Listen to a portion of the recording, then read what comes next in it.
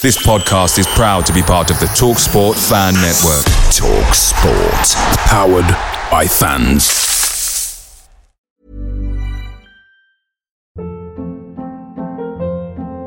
Hold up. What was that? Boring. No flavor. That was as bad as those leftovers you ate all week. Keke Palmer here. And it's time to say hello to something fresh and guilt-free. Hello Fresh. Jazz up dinner with pecan-crusted chicken or garlic butter shrimp scampi. Now that's music to my mouth. Hello Fresh. Let's get this dinner party started. Discover all the delicious possibilities at hellofresh.com.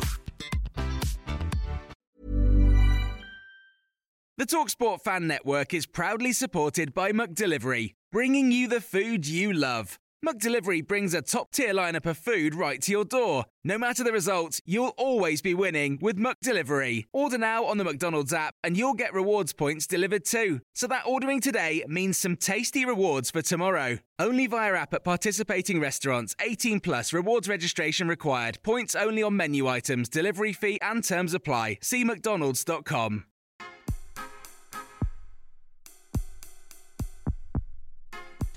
Oh, read me, Maras. Welcome back to this episode 35 of the Blue Army podcast. I am your host, Skelly, and as advertised, say hello, Wills. Hello, Wills. Hello, Wills. The new catchphrase, mate. They'll be going on the Christmas mugs. Yeah. They'll be going on the Christmas mugs. That's it. It's going to become your catchphrase, I think, man. I've got a few terms of phrase that I use way too regularly, which I've started to become jokes in the comment section. I think somebody's keeping a tally. Yeah. I think somebody keeps a tally of the amount of times I say a certain couple of phrases, and they like to point it out and take the piss, but that's what it's all about. I don't mind. Yeah, it makes you likeable, huh? Well, it makes me learn a bit. You know, it makes me more conscious as well, like to sort of maybe stay away from certain phrases for a bit of time. Yeah. And then maybe when I say them, it'll get a little bit of a pop or a bit of a giggle out of people. But anyway, talking about having a pop and a giggle out of people, Wills, you want to get in on this week's joke of the week?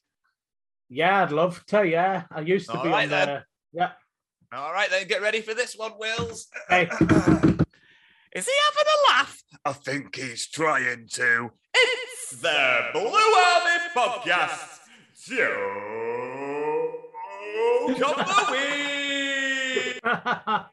Get the fucking Wills is here for the joke of the week. Right, mate. Oh, no, that. Right, mate. I think you know how these jokes go. They're not record breakers in any sense, shape, or form. But here comes your joke of the week, buddy. I have a fear of speed bumps. Oh, but don't worry, mate. I'm slowly getting over it. Bravo. Thanks very much, mate. Thanks very much. Should we crack on? Should we crack on? Should we crack on with the rest of the show? Right. Yeah. This week's podcast, mate. On this week's podcast, myself and you, we're going to be sitting down on our little Zooms and giving our opinions on last Saturday's 2-1 defeat at the hands of Crawley. So there'll be a bit of moaning and groaning going on there, I can imagine.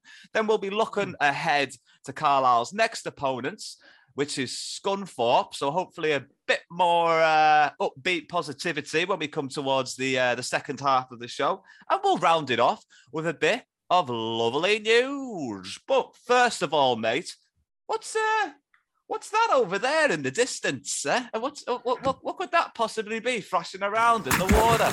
What is... what's that over there? Oh, it's Sam Fishburne. Sam Fishburne's back for Sam Fishburne Watch. And I know I said I wouldn't do it this week, but there's been a bit of news, mate. There has been a bit of Sam Fishburne news, twofold, actually. And we'll start off with the fact that young Sam has earned himself the Lancaster City Dolly Blues Player of the Month for August. So hats off to him for that achievement. Hey! Well done, Sam. Well done, Sam. Round of applause for Sam for that achievement. The second bit of nuggetable information as somebody who's a bit of a social media connoisseur and therefore follows most of Carlisle's ex-players who are subscribed to Instagram, interestingly enough, Sam Fishburne came up against a former Carlisle United goalkeeper this weekend who was playing for Bashford Town. Unfortunately, Sam didn't get a goal past him, and Adam Collins kept a clean sheet for Bashford. Remember Adam Collins, man? Adam Collins playing, is he? He's over at Bashford. Yeah, he's Where's over at Bashford. At? Bashford, mate. I imagine it's somewhere around the north. Just because of the division that it's in. Yeah. Probably Lancashire area, I'd imagine. Probably between Cumbria and Lancashire, probably. Nottingham. Oh, hang on. Did you say Bashford? Bashford, yeah. Bashford, yeah. Adam Collins is the current head of goalkeeping and player at Bashford.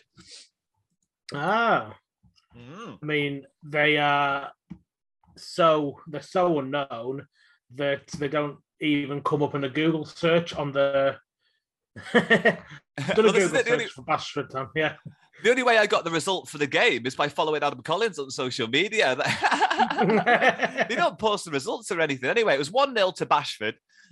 So Adam Collins kept a clean sheet against Sam Fishburne. It's a weirdly small world out there, and football has its ups and downs, and Adam Collins is probably on the back nine. Obviously, he's moving into a coaching role, and Sam Fishburne very much at the start of his footballing career. And it's always nice to see an ex-Blue come up against the current Blue in any shape or form. And to be honest, lad, I reckon that's all we've got to talk about this week on Sam Fishburne News. So, Sam, we'll see you later, buddy. You want to just go and splash off? Off you go then, mate. All right then, mate. I'll see you later. Ta-da, Sam. Ta-da, buddy. Thanks for stopping by again. It's nice of Sam to keep dropping by like that, isn't it? Yeah, it's lovely. It's good. Nice to keep having him around.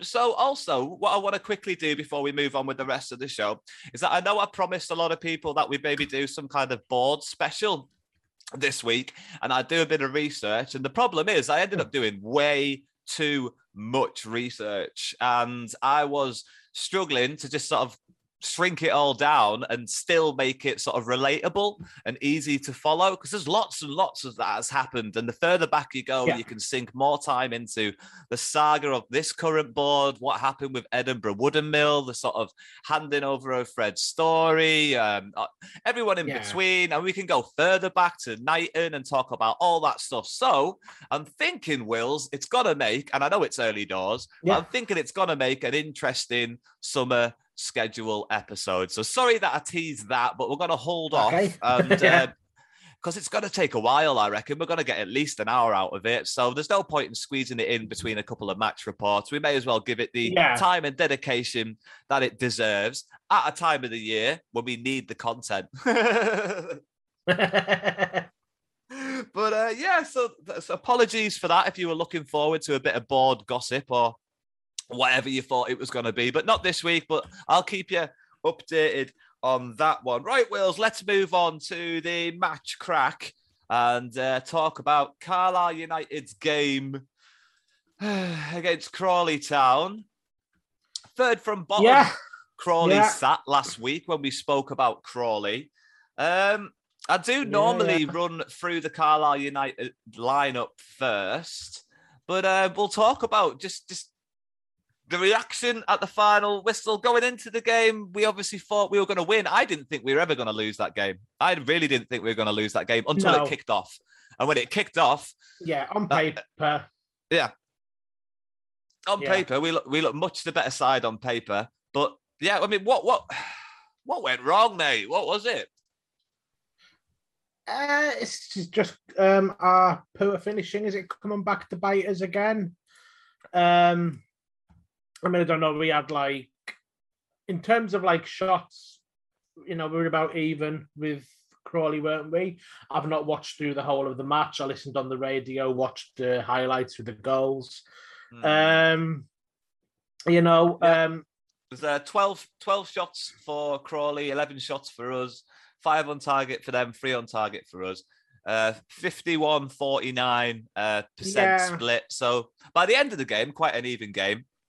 Yeah, I mean, Crawley, I was sort of looking at expected goals. Crawley had 1.2 to our 0.8. So it's looks like, it's a match with few good chances, and 1.2 to 0.8 is kind of edging it, but not, but the websites that go on, experimental361.com, they actually kind of put the expected goals into a timeline, and you can actually see that it was, at the time that we equalised, it was kind of even. Both teams had good chance. Well, not both teams had even chances, although not that many. It was after we equalised that then Crawley started kind of being the team knocking on the door. So, I mean, disappointing all round. Maybe it's wrong of me to say that the problem, I thought, was just poor finishing, because if we've only created 0.8 expected goals, then the implication there is that this was a match where we didn't really create good enough chances. Yeah, I mean, there was plenty of chances in the second half, in the first sort of 25 minutes before the breakthrough. There was a couple of chances. Obviously, we'll get there when we get there in the timeline of proceedings. But it's, for me, mate, I wanted to win that game. I thought we were going to win that game. I never thought that we were ever going to lose that game until it kicked off. We looked awful in the first 5 minutes. So did they. That continued for the first half an hour. Do you know what? I'll do the lineups and then we'll start talking about the game. Carlisle United's starting lineup for our game against Crawley Town was as follows. There was Magnus Norman in goal. Mellor kept his position in the starting lineup at right back. Whelan, McDonald and Armour all in the back line, with Riley, Guy and Mellish in the midfield, Alessandra, Abrahams and Dickinson. Now, I've started to do what starting 11s I would like to see and posting them on the Instagram page. And I left Mellish out the side, and I got a bit of backlash for that, which is fair enough. And obviously, in retrospect, even fairer enough. But I needed to see something different from Carlisle United, and lining up in another 4-3-3 formation. We didn't start the last game well, didn't start the game before that well. We're not good starters, and we've been starting in that formation for the last couple of games. I needed to see something a bit more stable, mate. The game plan doesn't seem to be working at the moment with this 4-3-3 formation. Really doesn't seem to be working for us. The links between the midfield and attack don't seem to really be forming. And you can see players working hard, but the reason they're working hard, like players like Alessandra, is because the game, they have to make up for the fact that they're not linking up very well. Yeah, I mean, it's just seemed so far this season, what now feels like a bit of a poor start, is that we haven't quite got the right players for the way we want to play. Yeah. And you're probably right there. It's the kind of link up between the midfield and the attack where, Coyote and Patrick were such different players to what we've got now. They were real attacking wingers, weren't they? You know, they know how to play. We don't have the big, strong presence out wide anymore. Like Dickinson's not that guy. Alessandra is definitely not that guy. He'll chase down the ball. I did want to talk about this actually, mate. So I'll just read you what I've written down about it. Obviously, in the last few minutes of the transfer window, we lost arguably our two best defenders. Probably our best centre back and obviously our best right back. So you can definitely say that. Which massively affected the way that we were going to be playing football for that season.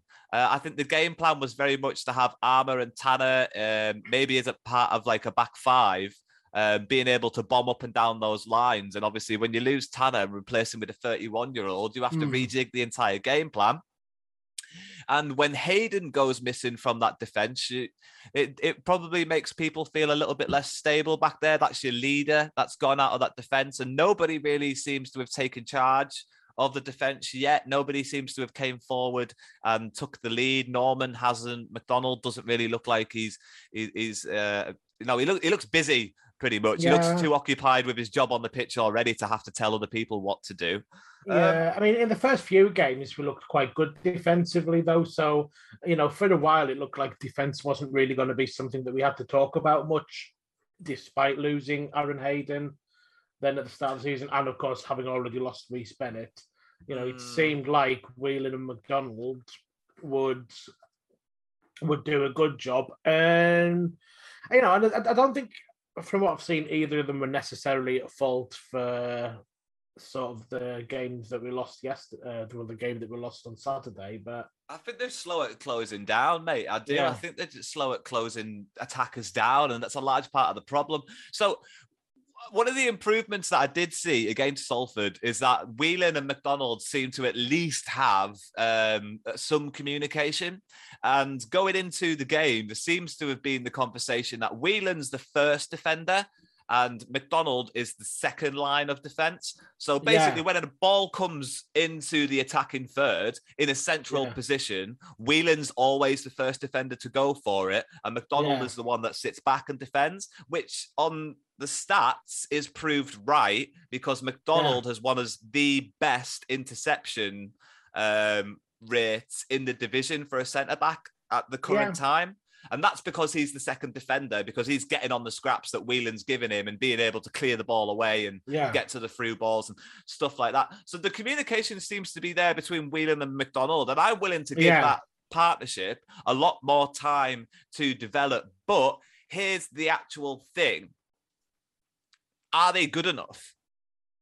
Just because they can work okay together, over the case of the last 7 games, they've played okay for about 3 of them, and they've not looked okay for the other sort of 3 or 4. So it does beg the question: are they good enough to be at this level? Are they good enough to get us to the next level?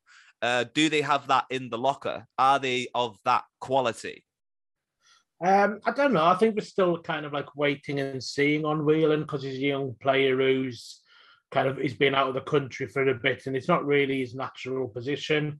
So, but he is young, so it is at that kind of stage where, it wasn't really Aaron Hayden's natural position at first. Well, I think he was played more at right back, and and there was a bit under Stephen Presley where Hayden looked like he wasn't really going to get many chances. He just looked a little bit out of his depth when he came in. But then he kind of grew under Chris Beach. So, Whelan's young enough that you can kind of think that, maybe that's going to develop and he's going to become better. As for whether as a pair they're good enough, I mean, I don't know. I mean, I still think defence hasn't been our main issue so far this season. We've had a couple of games where some of our defendings looked fairly shoddy. But, probably, I think they're probably a good enough defence, at least for a team that want to get into the playoffs. I don't think they're, necessarily going to hold us back. And, where you've got 2 players who just aren't good enough and pretty much condemn you to a bottom half finish because you can't finish top half with them. I think they're good enough to they're good enough for a team that hopefully, we will be, is trying to get in the playoffs. Yeah, I mean, two clean sheets in the first 7 games. What's the goal difference for Carlisle at the moment? 0. Yeah. It's not the leakiest defence in the league by any stretch of the imagination. You look at Oldham down there at the bottom with -10, but I don't know. But I feel like McDonald isn't necessarily physical enough to really be one of the top defenders at this level. I think he lacks in height, and that's quite important at this level because a lot of people play with big target men. So what I don't see is Whelan necessarily getting pushed around for corners and set pieces and things like that. But what I have seen is that McDonald's been towered over before. And doesn't win a lot of headers. And like I said, the stats say McDonald is a very good defender at this level through interceptions and things like that. But interceptions is on the ground, and most teams in League 2 don't play on the ground. So it's almost like a redundant stat. You know what I mean? Yeah. I mean, I can see what you mean. I just think, in the big scheme of things, it's a relatively minor issue that I think, I don't think if, say, we could go out tomorrow and bring back, bring back Hayden, Tanner, and Bennett, and line up line up our next game with that back four. I don't think it would change things that much. Don't get me wrong. I think like off the back of these first two games, I feel like Mellor's potentially a better defender than Tanner. Yeah. Currently, obviously, Tanner's got a lot of growing to do, but Mellor's delivery in both of these games has been very good, and also he's got into the box in both of these games and had an okay chance, at least a half chance, which might lend itself to the sort of right back that scores 4 to 5 goals a season, which would be helpful to have a couple of goals coming from that way. Tanner wasn't really the sort of defender that got in the box, but he would make those runs, get forward, and if he ended up going central, he would take a shot. But I don't think that physically. I feel like physically Mellor is a better defender. I feel like obviously the experience makes him a better defender, like judgment calls and things like that. In Tanner's last game against Hartlepool, he let the ball bounce sort of in front of him, and that's sort of like a very rookie mistake. I think Mellor would have just booted that. It would have went flying back where it came from. Yeah. And also the leadership role, like I said, against Salford, Mellor showed himself to be a bit of a leader, great encouragement towards Norman. I think he realizes that he's a senior player in the squad and that it's important for him to step up and be vocal during certain exchanges. Like I said, going forward, getting into the box, he looks like he does that more than Tanner ever did it. So hopefully going forward, we've actually got ourselves a better right back there. But centrally, I do worry. We'll move away from the centre backs. Neither side started very brightly. We were probably thinking after the first 5 minutes, it's going to be a bit of a long, slogging League Two classic dog's body sort of game. It really looked scrappy, didn't look good. But after a bad start from both teams, Nichols got in front of Armour from a corner ball and managed to volley it home past Norman's back post. A number of things pissed me off about this goal, Wills. Yeah. The fact that somebody scored a volley from a corner in the 6-yard box really pissed me off. Yeah. The fact that Norman stayed rooted to his line really pissed me off and didn't try to come out and claim it or anything. It was in his 6-yard box. Yeah. And the fact that nobody was on the back post really pissed me off because there was somebody on the front post. So when you put those three things together, it says not a very well-organised defence and a very avoidable goal. What do you think about that, mate? Yeah, it looked very poor goal. I think the thing that you pointed out there that I probably agree with most is like having someone on the back post, but I'm not an expert in this. I don't know whether that's something teams still do. I don't get if you're going to put someone on the front post, you should put someone on the back post, right? I don't understand. I mean, like looking at the goal again, it seems like it's mainly Armour. I don't know. He just kind of Nichols makes a change of direction, and Armour seems to spot it late. He's not got his eye on his man. You can kind of see it. You can kind of see as the ball comes in, Nichols is running in one direction, and Armour's kind of between him and the goal, backtracking to keep. Nichols made a really good run, and Armour lost him when he turned his back. Yeah, he turned his back as the run came in, and as he turned his back, Nichols changed his direction slightly. Armour saw it late. Nichols was already goal side of him. The ball in was good, but the ball shouldn't have got to the back post. The goalkeeper should have came out and claimed it, or the person on the front post should have came off the front post and headed it away or blocked it. Yeah, so like at this point, so Magnus Norman is kind of like still facing the front post. At this point, you can probably work out where the ball's going to land. So what does Magnus Norman do? He actually takes a step back further onto his line because he starts off slightly off his line. Well, just like about a yard off his line. Just so he can see it, because he's got someone on his front post. Yeah. So the ball's coming in. Armour loses his man. Magnus Norman is still off his line. he spots the ball coming into that area, and I don't know if he actually goes back onto his line. I don't know why. I don't know if he's kind of, because he can't be expecting Armour to get it. Armour's already lost his man by that point. Yeah. So could he have just kind of like come forward and at least close down Nichols so that he's not got, the chance he's got? Because by the time it comes to him, Norman is on his line and Nichols has the whole of the goal to aim at. Mm-hmm. Yeah, I mean, I think if he'd come off his line, he wouldn't necessarily get the ball, but he'd come off his line and close down Nichols so that Nichols can't just volley it anywhere. Well, the back post was wide open for him just to slot it in the back post. It's a well-taken finish, don't get me wrong, but it was on a plate for him. And the reason it was on a plate for him is because of poor defending.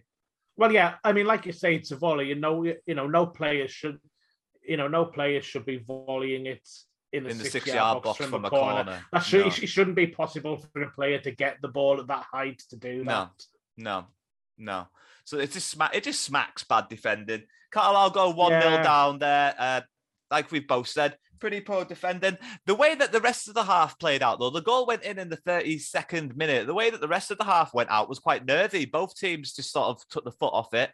Both teams had possession, but very lackluster with it. Carlisle didn't really want to get the ball down and play. So the last 15 minutes of the second half was just about as entertaining as the first 15 minutes of the first half, which is a bit disappointing, mate, to be honest there. I thought you wanted us to go and chase the game. I mean, we've been.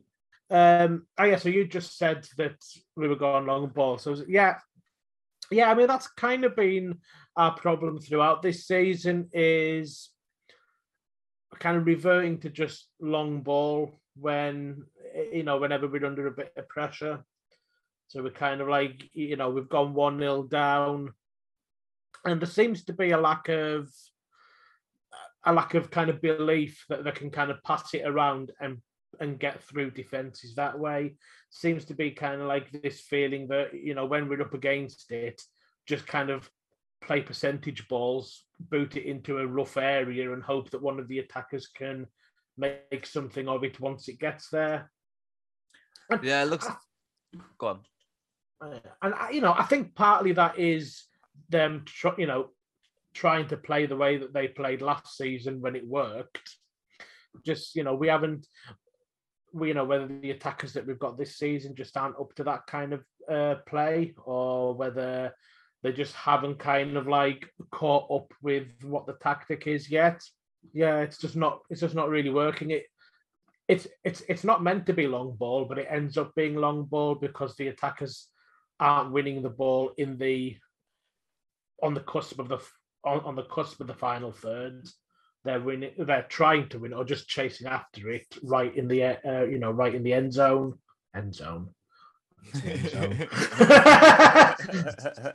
Right in the final Night six. Football on Channel 5. They're like chasing after it, trying to catch up with it right in the final 8th, shall we say?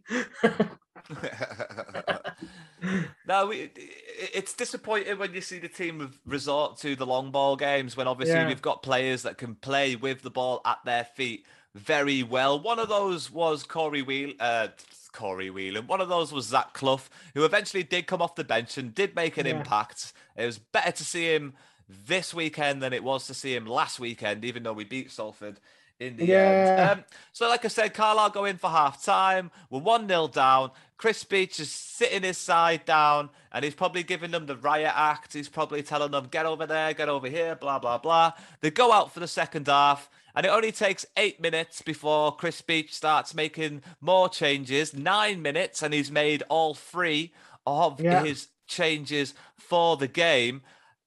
As a manager, if I was a manager, as a football manager on FM21, if that was my side and I just had 15 minutes in the changing rooms with them and I set my stall out again and they turned up for the second half and they played like that, I'd be fuming. I would be fuming that I had to make a triple substitute. Like the fact that, is it the fact that his game plan didn't work? Is it the fact that the players in front of him just aren't doing what he wants them to do? Because when he made the substitutions, the very attacking substitutions. Gibson for Armour. Riley sort of ended up going backwards into the defence there. Did you notice that? No, because I was only listening on the radio, so I didn't actually. Joe Riley ended up going back into sort of like a left back position to sort of like help cover there. Obviously, Gibson came on, Clough and Young all came on. Changing everything up, going for the attack. Abraham's coming off, Dickinson coming off. Both of them didn't do a lot in the first half, so that's completely understandable. Clough looked like he was dropping deep a lot more this game. He wanted to get on the ball. He wanted to make things happen, and that sort of Grealish role, I think, would probably suit him quite well. But you can't just let him run around the pitch and do what he wants. You have to keep him at least sort of central so he can run this. You can't have him drifting too far wide to try and get the ball. You do have to keep him sort of central, and quite effective in the game. There was chances for... Let's have a quick look. Chances for Guy, Alessandra and Mella before Mellish scored the goal. Guy's shot was a lovely curling effort from just outside the area. You'd like to see him take on a couple more of those during the season. But the deadlock was broken for Carlisle United. The equaliser was scored after a very nice turn from Gibson. Got past his man, slotted the ball into John Mellish, who smashed it into the top corner / roof of the net. Very good finish, very good assist, very good link-up play from the two of them. What do you have to say about the goal, mate? It was Gibson. I mean, it was Gibson's turn and run that stood out for me, because you can see on the highlights he'd done that a couple of times before. He had a go at doing it against Salford as well. So, and that's kind of what we want to see. We want to see players with the ball at their feet in the final third instead of just the ball floating around in the air. Put in a very good pass. Well, he put in a very good... is it? I don't know if you could really call it a cross. He put in a very good pass to John Mellish. Played. It was a through ball, really. Kind of like found the gap, and a great finish from John Mellish. He's still fairly wide of the goal. There's defenders running in, but he just manages to get the ball sort of high and into the centre of the goal. Is it? Yeah, where just over the keeper. Yeah, it's a really clever sort of finish. The keeper just had no chance of getting to it after it left his boot. And it seemed like Mellish has been practicing those because he felt comfortable to go for it. You don't normally see him smash it like that. He's normally a bit of a toe poker. But yeah, absolutely great to see that he's got another sort of like finish in his arsenal. And at that point, obviously, you're thinking that Carlisle are going to push forwards and go for the winner late on in the game. And they did. They had another chance going forward shortly afterwards, but it didn't really come to much. And unfortunately, Crawley Town found a 90th minute winner through Tash Arula. Again, I think I have to say that the defence was a little bit slow to close down. I feel like when somebody's on the edge of the box, it takes us an extra little bit of time to decide. When we're defending set pieces and it falls to somebody on the edge of the box, it takes us a little bit more time to decide who's going to close the man down. It's never as effective if the man closing down is approaching from the side and not the front. It was Mellish that eventually picked the man up and he tried to defend it from the left, which is sort of, it's not as effective. If someone's not coming out of the box to try and get him, that's the block that you want. You don't want someone coming from the side. I hope I've explained that eloquently enough. But absolutely gutted when the goal went in. Shortly afterwards, though, mate, I keep repeating myself, but shortly afterwards, I couldn't help thinking once again that somebody with an extra 4 inches in reach could have potentially been able to react quick enough and reach that ball and save it. And I think that man was sitting on the bench and his name's Lucas Jensen. I can't really tell, looking at the highlights, because the shot comes from outside the box, the camera's not on Norman, so you can't see how he's positioned when the shot comes in, and then the camera follows the ball and everything goes blurry. So if I pause it at the point that Norman comes into view, everything's just a blur. He's already started diving. I can't work out how he hasn't got that. It doesn't look like it's beyond his reach. No, again, mate. Again, it's not. If he just kind of dives into the wrong place, just misses it. But I mean, it is very blurry, so I can't tell. But here's the thing for me. Is that in the box, just visually, in those situations, if you're an extra 6 inches taller than everyone else, when the ball ends up going outside of the box, just because you're taller, you've got the vision that you can see it. So your positioning is automatically going to be much, much better than a goalkeeper that's 6 inches shorter than you, who perhaps can't see the ball when it goes to outside the box because there's defenders and players in front of him. So that, in my opinion, mate, Jensen doesn't see that late. Jensen sees that coming at him early, gets a strong hand to it, and it gets palmed over the bar. Last week against Salford, when that ball just trickled past Norman slowly into the bottom corner, we both said the positioning was poor from Norman. Jensen would have seen that earlier again, in my opinion, because of the fact that he's just a bit bloody bigger. And he would have been in a better position to have saved the ball. And against Hartlepool, I feel like from set pieces, it's just more effective to have a larger goalkeeper in there because it's more commanding and you need to snuff those efforts out and you need the vision. And I think now's the time to give Jensen the chance, mate. I do think now's the time to give Jensen the chance because it's been maybe the third game in a row now where I've said Jensen could have got to that. Yeah. You know? Yeah. Maybe then. Yeah. I mean, we're at this kind of point in the season now where we've got a kind of perfectly symmetrical record and we're mid-table. And I would say that's a poor start to the season, especially given the fact that I don't think we've lost to a really good team in Crawley there. Well, that's what I was about to say. You look at the fixtures as well, and some of the points that we've dropped against some of the teams that we played against. Yeah, we should be beating Hartlepool. We should be beating Leyton Orient at home. Yeah, I mean Hartlepool have started well. Yeah, but even still, so maybe I mean they weren't fancied, but maybe Hartlepool aren't the pushovers that the bookies thought they were going to be at the start of the season. I mean, if you say that we should be beating Hartlepool, then I could probably just argue we should be beating everyone, and we kind of should. There shouldn't be any team that we can't beat. But at the same time, with the start of the season in Crawley, we're one of those teams that if we were kind of challenging at the top of the table, we should be just kind of not walking over those matches, but winning them without having to go into top gear. When you look at the results from day dot, you would have hoped that we could have beat Colchester on the first game of the season rather than drawing. Swindon away, you would hope for at least a draw. We lost. Port Vale away again. Beat Swindon. Oh yeah, sorry, we beat Swindon 2-1. Sorry, I was looking at the wrong thing. And then Leyton Orient at home. I feel like that's we should have won that game. We should have at least drew against Hartlepool in the league. It's just not. It's been stop-starty, and it's still early doors, so I'm not panicking.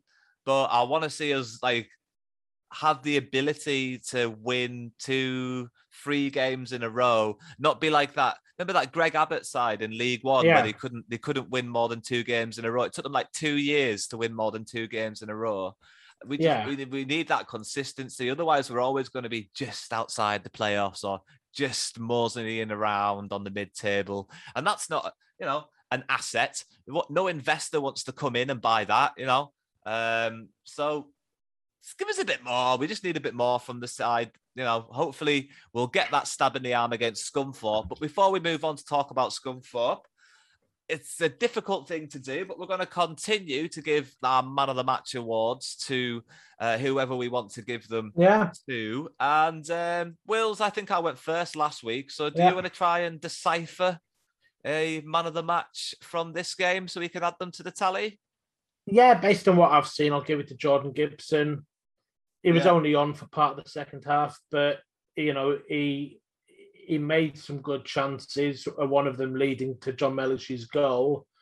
I think he's kind of definitely made a case for that he should maybe start the next game, based on I what think we've that'd be a seen of good. him. Yeah, I think that'd be a good idea. A good shot in the arm. yeah. Yeah. And Well, for you? me, it's Mella. I'm gonna pick Mella. I think Mella had a good game.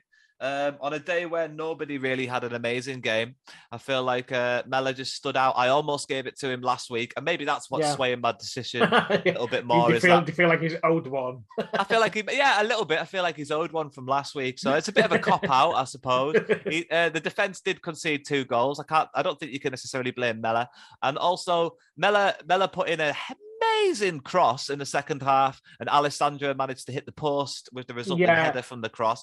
Really good cross. And that was another one of the things that came from Jordan Gibson's running as well. It was, yeah, as another result from Jordan Gibson. Yeah, and it was fair enough. But it was actually Mellor's pass as well, I think, forward to Jordan Gibson that then led to the goal. So that's it. So they were linking up well. Examples there of Mellor and Gibson linking up, yeah. Yeah, so I think that makes an even stronger case for Gibson to go into the Carlisle starting lineup for the game against Scunthorpe. So would you change the formation and go sort of like more 4-4-2 and therefore use the wingers, Dickinson on the left-hand side, Gibson on the right-hand side? I don't know. I mean, I don't know whether the three in midfield that we've got is such an integral part of how we play and they know each other.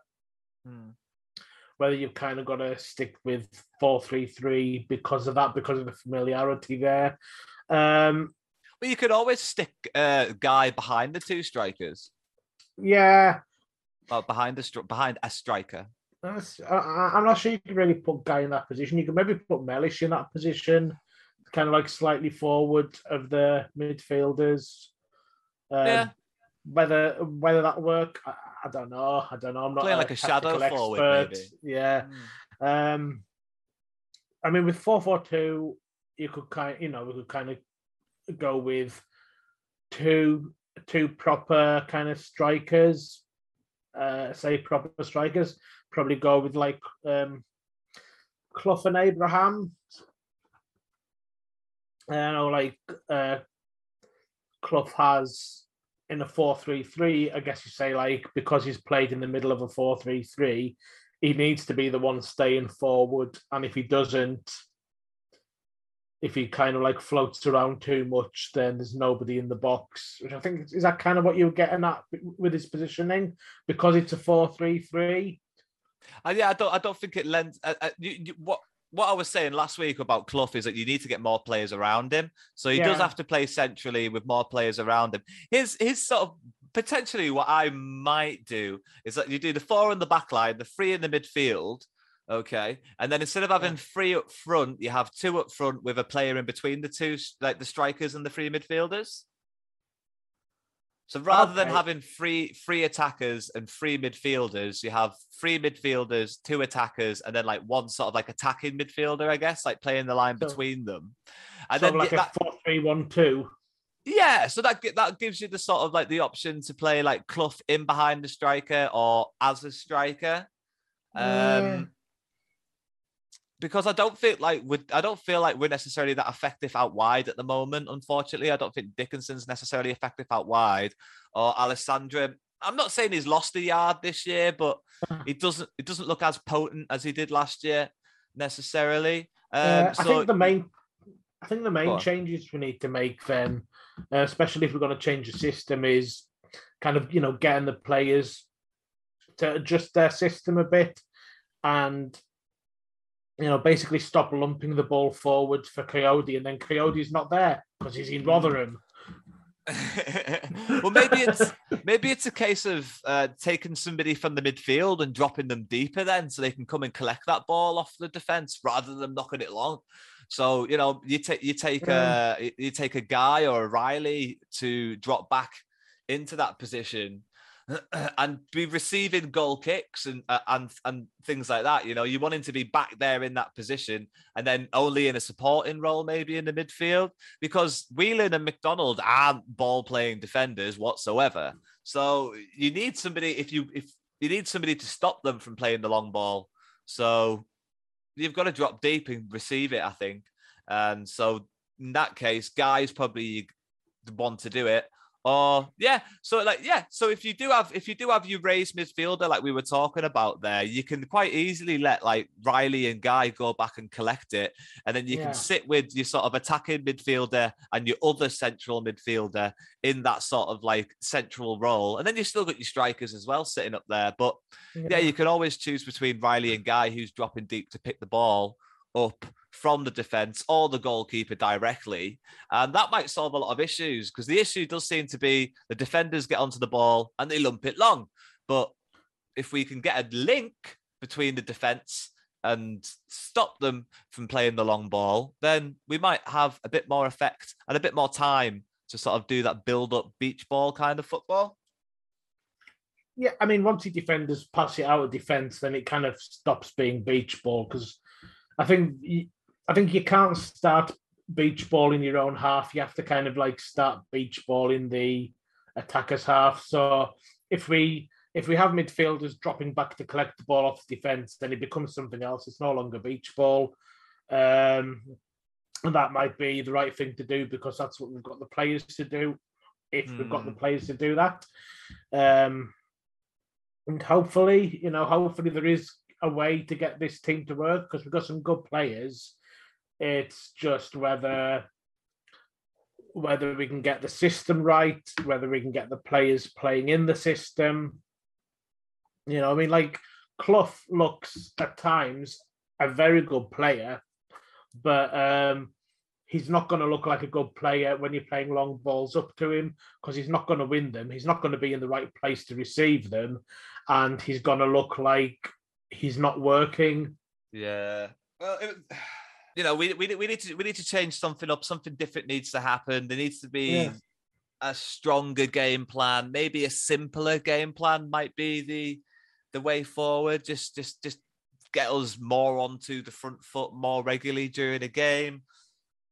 We don't have big target men up front that can necessarily bully people like we did last year. So maybe the idea is that we have midfielders dropping deep, collecting the ball, and that'll obviously lend itself to more football being played on the ground. But when winter is around the corner and conditions get a lot worse, and you go to a place like Harrogate, you can't play football on the ground, which we found last year. So it's a difficult one, and I'm glad I'm not Chris Beach, because it's really starting to give me a headache. We'll move on, and we'll start talking about Carlisle United's next opponents. We are welcoming Scunthorpe to Brunton Park on Saturday.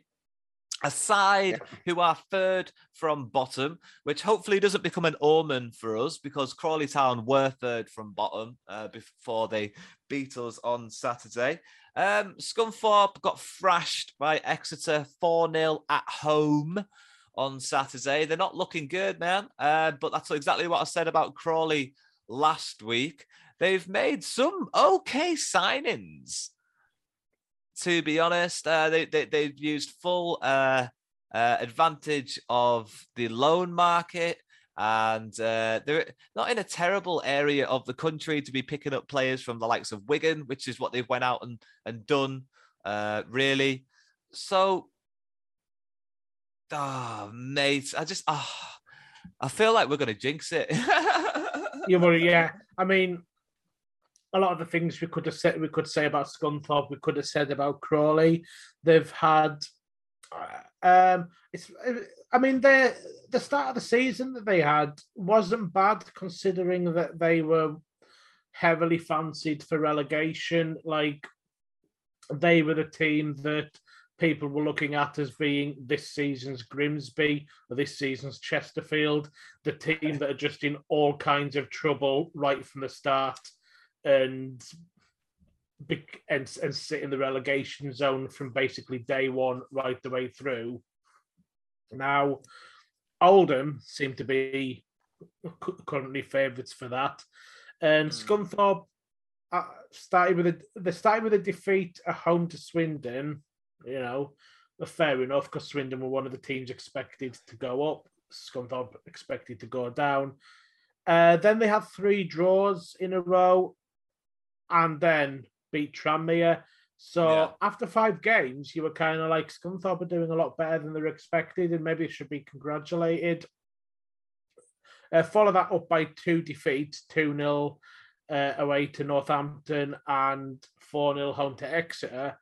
And they are sitting on 6 points, just above the relegation zone, admittedly only after 7 games, with a goal difference of -7. So a lot can change in a quick space of time. Before those 2 defeats, they were, mid-table and doing pretty well, considering the behind-the-scenes problems that they're facing. You maybe say that a manager, Neil Cox, you maybe kind of be willing to give him plaudits after match day 5. So I guess what that comes down to is that we shouldn't kind of necessarily take them lightly. It's still a kind of must-win game for us, because for most of this season we've been on this cusp. We've not really been down properly in the bottom half this season. We've been on the edge of the playoffs. Then we've been kind of like around the mid-table. And, we're not far from where Scunthorpe were before they've suddenly lost a couple of games, and now they look like they're in relegation. Now they look like they're going to be in for a relegation battle. If we lost the next couple of games, then we could well be in that position.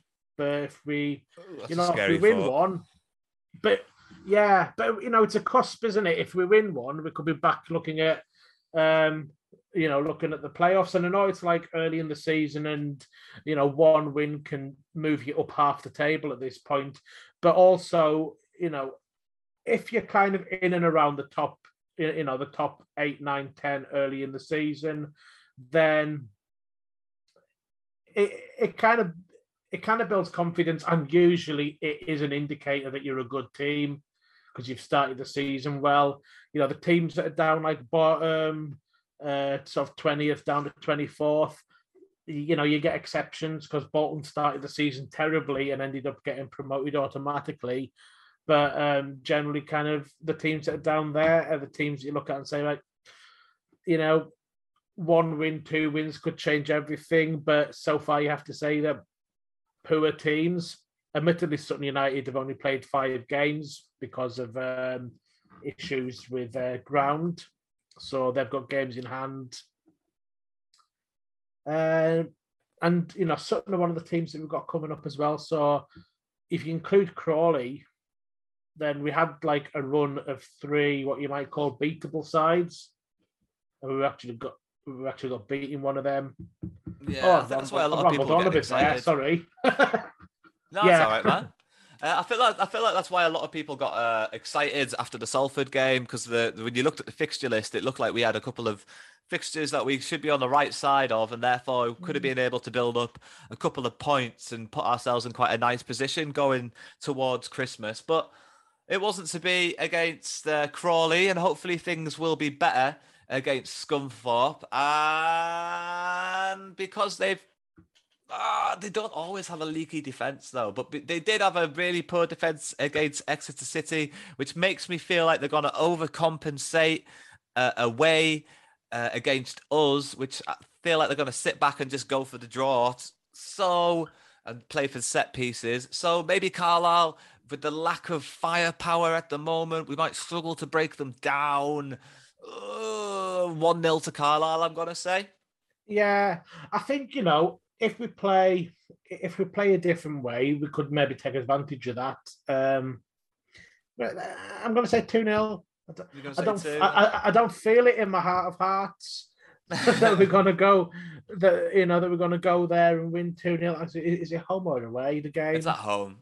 At home, right? I mean, we should, we should be going out and playing more attacking football. We've just struggled with that so far this season, and you can kind of see us making attacking changes and coming out with a formation or a lineup that you think, yeah, we've gone a bit more positive here. This looks like this could be the kind of more attacking lineup we've been looking for. It might come out with a formation similar to what you were kind of saying that you think would work, and it might come out and then just fall flat.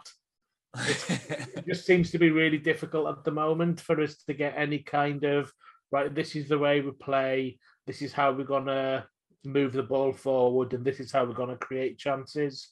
So I was tweaking a couple of different things on the formation thing that I did for the Instagram. And if the listeners out there, if you've got a chance to go over to the Instagram, the Blue Army podcast, just type in the Blue Army podcast on Instagram and you'll find us.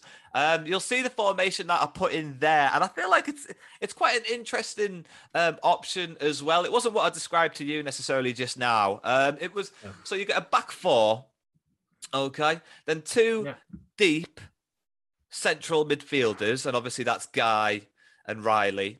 And then you've got three midfielders in front of those. Obviously, two of those are wingers and one of those are central. So you put somebody like Clough in the central position and Gibson and a Dixon on the either side of that, potentially. And then you sit just one striker ahead of them. And obviously the idea is in attack, you've got four attackers. You've got four attackers going forwards, and in defence, obviously, you've only got one attacker that maybe stays forward. But I feel like the balance of that could be quite good. Obviously, if you've got to play with the ball on the ground from the defence, then you do need to have the bodies back in that area of the pitch to be able to play the ball around on the ground. And that formation, leaving one person up front on his own, does lend itself quite nicely to us being able to play football on the ground. Lots of different areas of the pitch are covered, and therefore lots of options to carry on just knocking it around. Another thing with playing football on the ground, though, is patience. You need to have players that aren't nervous and are comfortable on the ball. And Clough's comfortable on the ball. Guy's comfortable on the ball. Mellish is comfortable on the ball. Riley's very comfortable on the ball. I don't necessarily think Dixon is. I feel like Dixon looks to get rid of it when he gets. He doesn't necessarily look to run down his defender every time. He likes to play the 1-2 around his defender. I mean,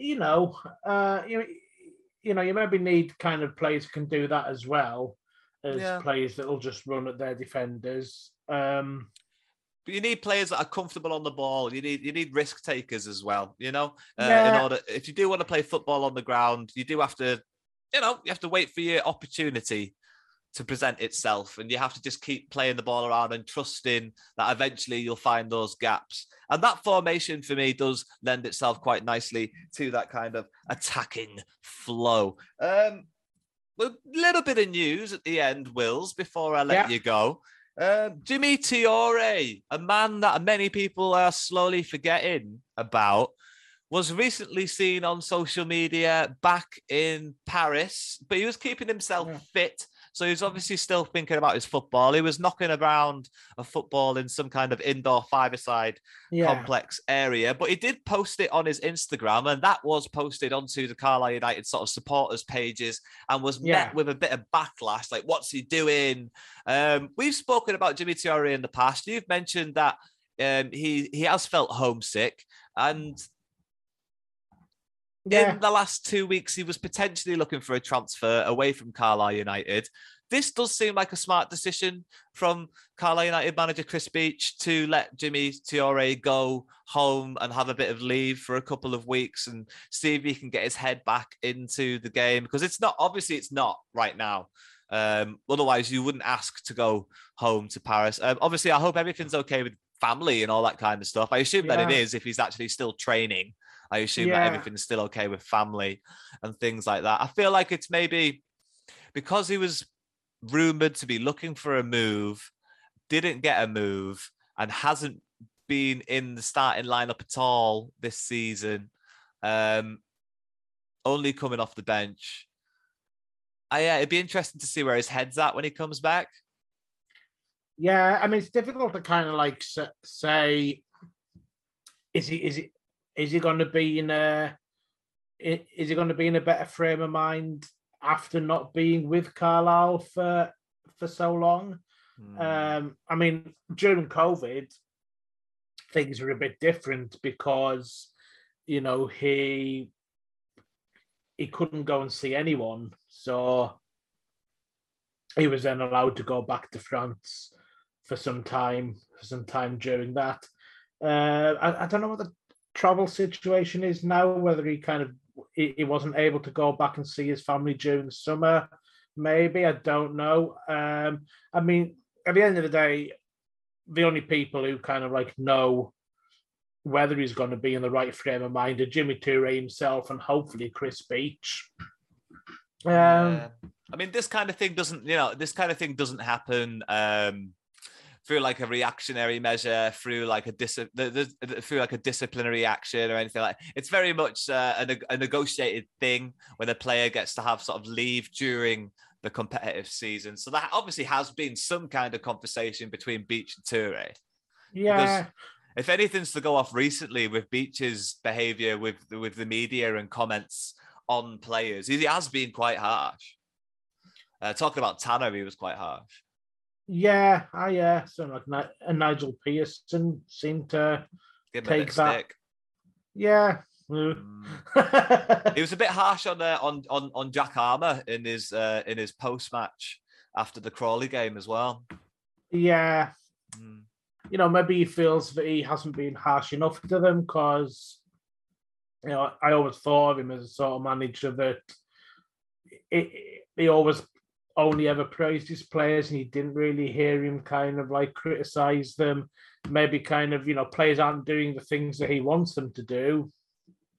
And, maybe he's decided himself that maybe part of the problem is that I don't criticize them enough.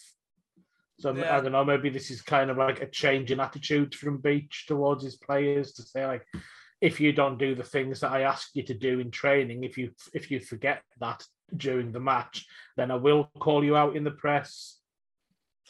Yeah, I mean, it does seem like he's had a bit of a change of ethos recently, and the way that he has been making certain comments in the press about his players is very unforgiving. But I don't think that he's saying anything to the press that he literally hasn't said 10 minutes ago in the changing room to the person's face. So I feel like that's potentially one of the reasons why he's okay saying these things to the press, because he's literally just said it to the person's face. Yeah. When I had that little sort of 3-minute interview with Chris Beach, he's sharp. He is sharp. He's on the ball, and if you give him a window, he'll make a joke, he'll make a crack, and maybe you should ask him to contribute a joke of the week. I don't know. He'll probably just say my name and then just put the phone down. That's the kind of humor. At least my impression of him is that's the kind of humor that he's got anyway. That's scathing. Yeah, exactly. He likes to burn people. He'd be good at a roast. That's what it'd be good at. He'd be good at a roast. He might silence the room a few times. He'd be one of the people that, ooh, like you get a lot of that when he's doing his set. But yeah, that's it, mate. That's it. It's not been that fun to talk about Carlisle United's losing. Obviously, I was trying to get myself into a much better mood to talk about Scunthorpe, but to be honest, the disappointment of that Crawley Town loss is staying with me, and therefore I hope it sticks with the lads and they can really get some fire in the belly and beat Scunthorpe in front of potentially a good crowd at Brunton Park, because we've had that little break since there's been a game at home now. So obviously some people will be missing it. So I'm expecting there to be around, just over 4,000 there, which would be a good crowd. So I think that's about standard for us now, isn't it? About 4,000. Yeah, I'm hoping it to be over 4,500. Then I'll say, But I'm like I said, I think it'll only be 1-0. I think Scunthorpe aren't going to attack. I think they'll be playing for set pieces, and I hope our defence is a little bit more organised this time. I hope that Jensen gets his opportunity to prove if he can do it or not. And then if you can't do it, I will shut up. But, he needs his opportunity. And I feel like this is a good chance to give him his opportunity. And if he keeps a clean sheet, then you've got to stick with the boy. Yeah. So have you got anything else you want to add there, Wills? About Scunthorpe? Yeah, Scunthorpe football. Nah, not a lot really. Just that, I hope we see some kind of change and some kind of response from them, whether that's tactical or whether it's in terms of personnel, or if we can just come out and make a better start to the game. You'd like to kind of see that something's kind of been taken on board after the Crawley defeat. Yeah, you want to see a reaction and you want to see some changes. I don't feel like the 4-3-3 is working. There needs to be some movement and some changes in there. Actually, just quickly, in wider world football news, money apparently can buy you anything, because Wrexham have found themselves to be the first ever non-league English side, well, Welsh, but you know what I mean, they played in the English non-league side, to be included in the FIFA games. So the only team from the English non-league to be included in the FIFA games. So why would they be included at all? And here's the reason why. Apparently, they're going to be in the rest of the world category. So as you're scrolling through Boca Juniors, Corinthians and Orlando Pirates, you will find Wrexham and Aaron Hayden. And if you so choose to, for some reason, then you can be Wrexham this year on Football Manager. So money can buy you anything, and it's bought Wrexham a place in FIFA 22. Wills, thank you very much for joining me this week on the Blue Army podcast. Thanks for having me on. It's always a pleasure, sir. This has been episode 35, and I'll be back in just a couple of seconds to tell you all about the Loud and Local segment. But for now, thanks very much for listening. Don't forget to follow us on Instagram, like us on Facebook, follow us on Spotify, download us on Podbeam, and comment about us and leave a rating on Apple Podcasts, because it's just a nice thing to do, isn't it, Wills, really? It's just a nice thing to do. If you enjoy listening to this, it's just a nice thing to do. It's just a nice thing to do. It's a good thing to do if you've got some time. Just, you don't have to write a lot. It's not like TripAdvisor where you need to write at least 110 characters, otherwise they don't think it's a serious review. You can just go, it's good, and leave it 5 stars. I'll accept that. That's great. But yeah, thanks very much. Thanks very much for listening. Thank you very much for joining us, Wills. Thank you very much for joining us, everybody at home in the internet world. See you next time. Bye for now. Bye. Bye. All right then, Maras, that's the end of the episode, and as always, it is my pleasure to introduce you to the Loud and Local segment. This week is Brocken Spectre with their song Art Defacer. You can find these guys on Spotify and probably many other places. Fantastic local band who are affiliated with the Warwick Bazaar and Warwick Road. So I'm sure you could probably buy some of their CDs at Warwick Bazaar and Warwick Road. And while you're in there, you may as well have a little cheeky look around and see what kind of bizarre things they've got on the shelves. All right then, thanks very much for listening this week. It's been a pleasure. Bye for now.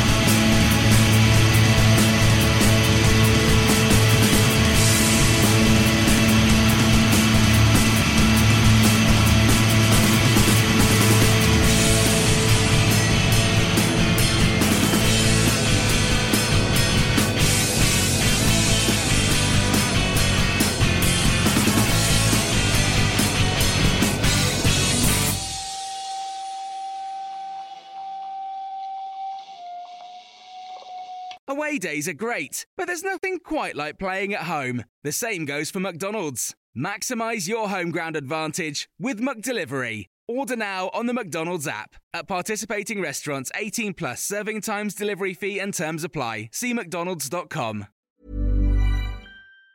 Ever catch yourself eating the same flavorless dinner 3 days in a row? Dreaming of something better? Well, HelloFresh is your guilt-free dream come true, baby. It's me, Keke Palmer. Let's wake up those taste buds with hot, juicy pecan-crusted chicken or garlic butter shrimp scampi. Hello Fresh. Stop dreaming of all the delicious possibilities and dig in at HelloFresh.com. Let's get this dinner party started.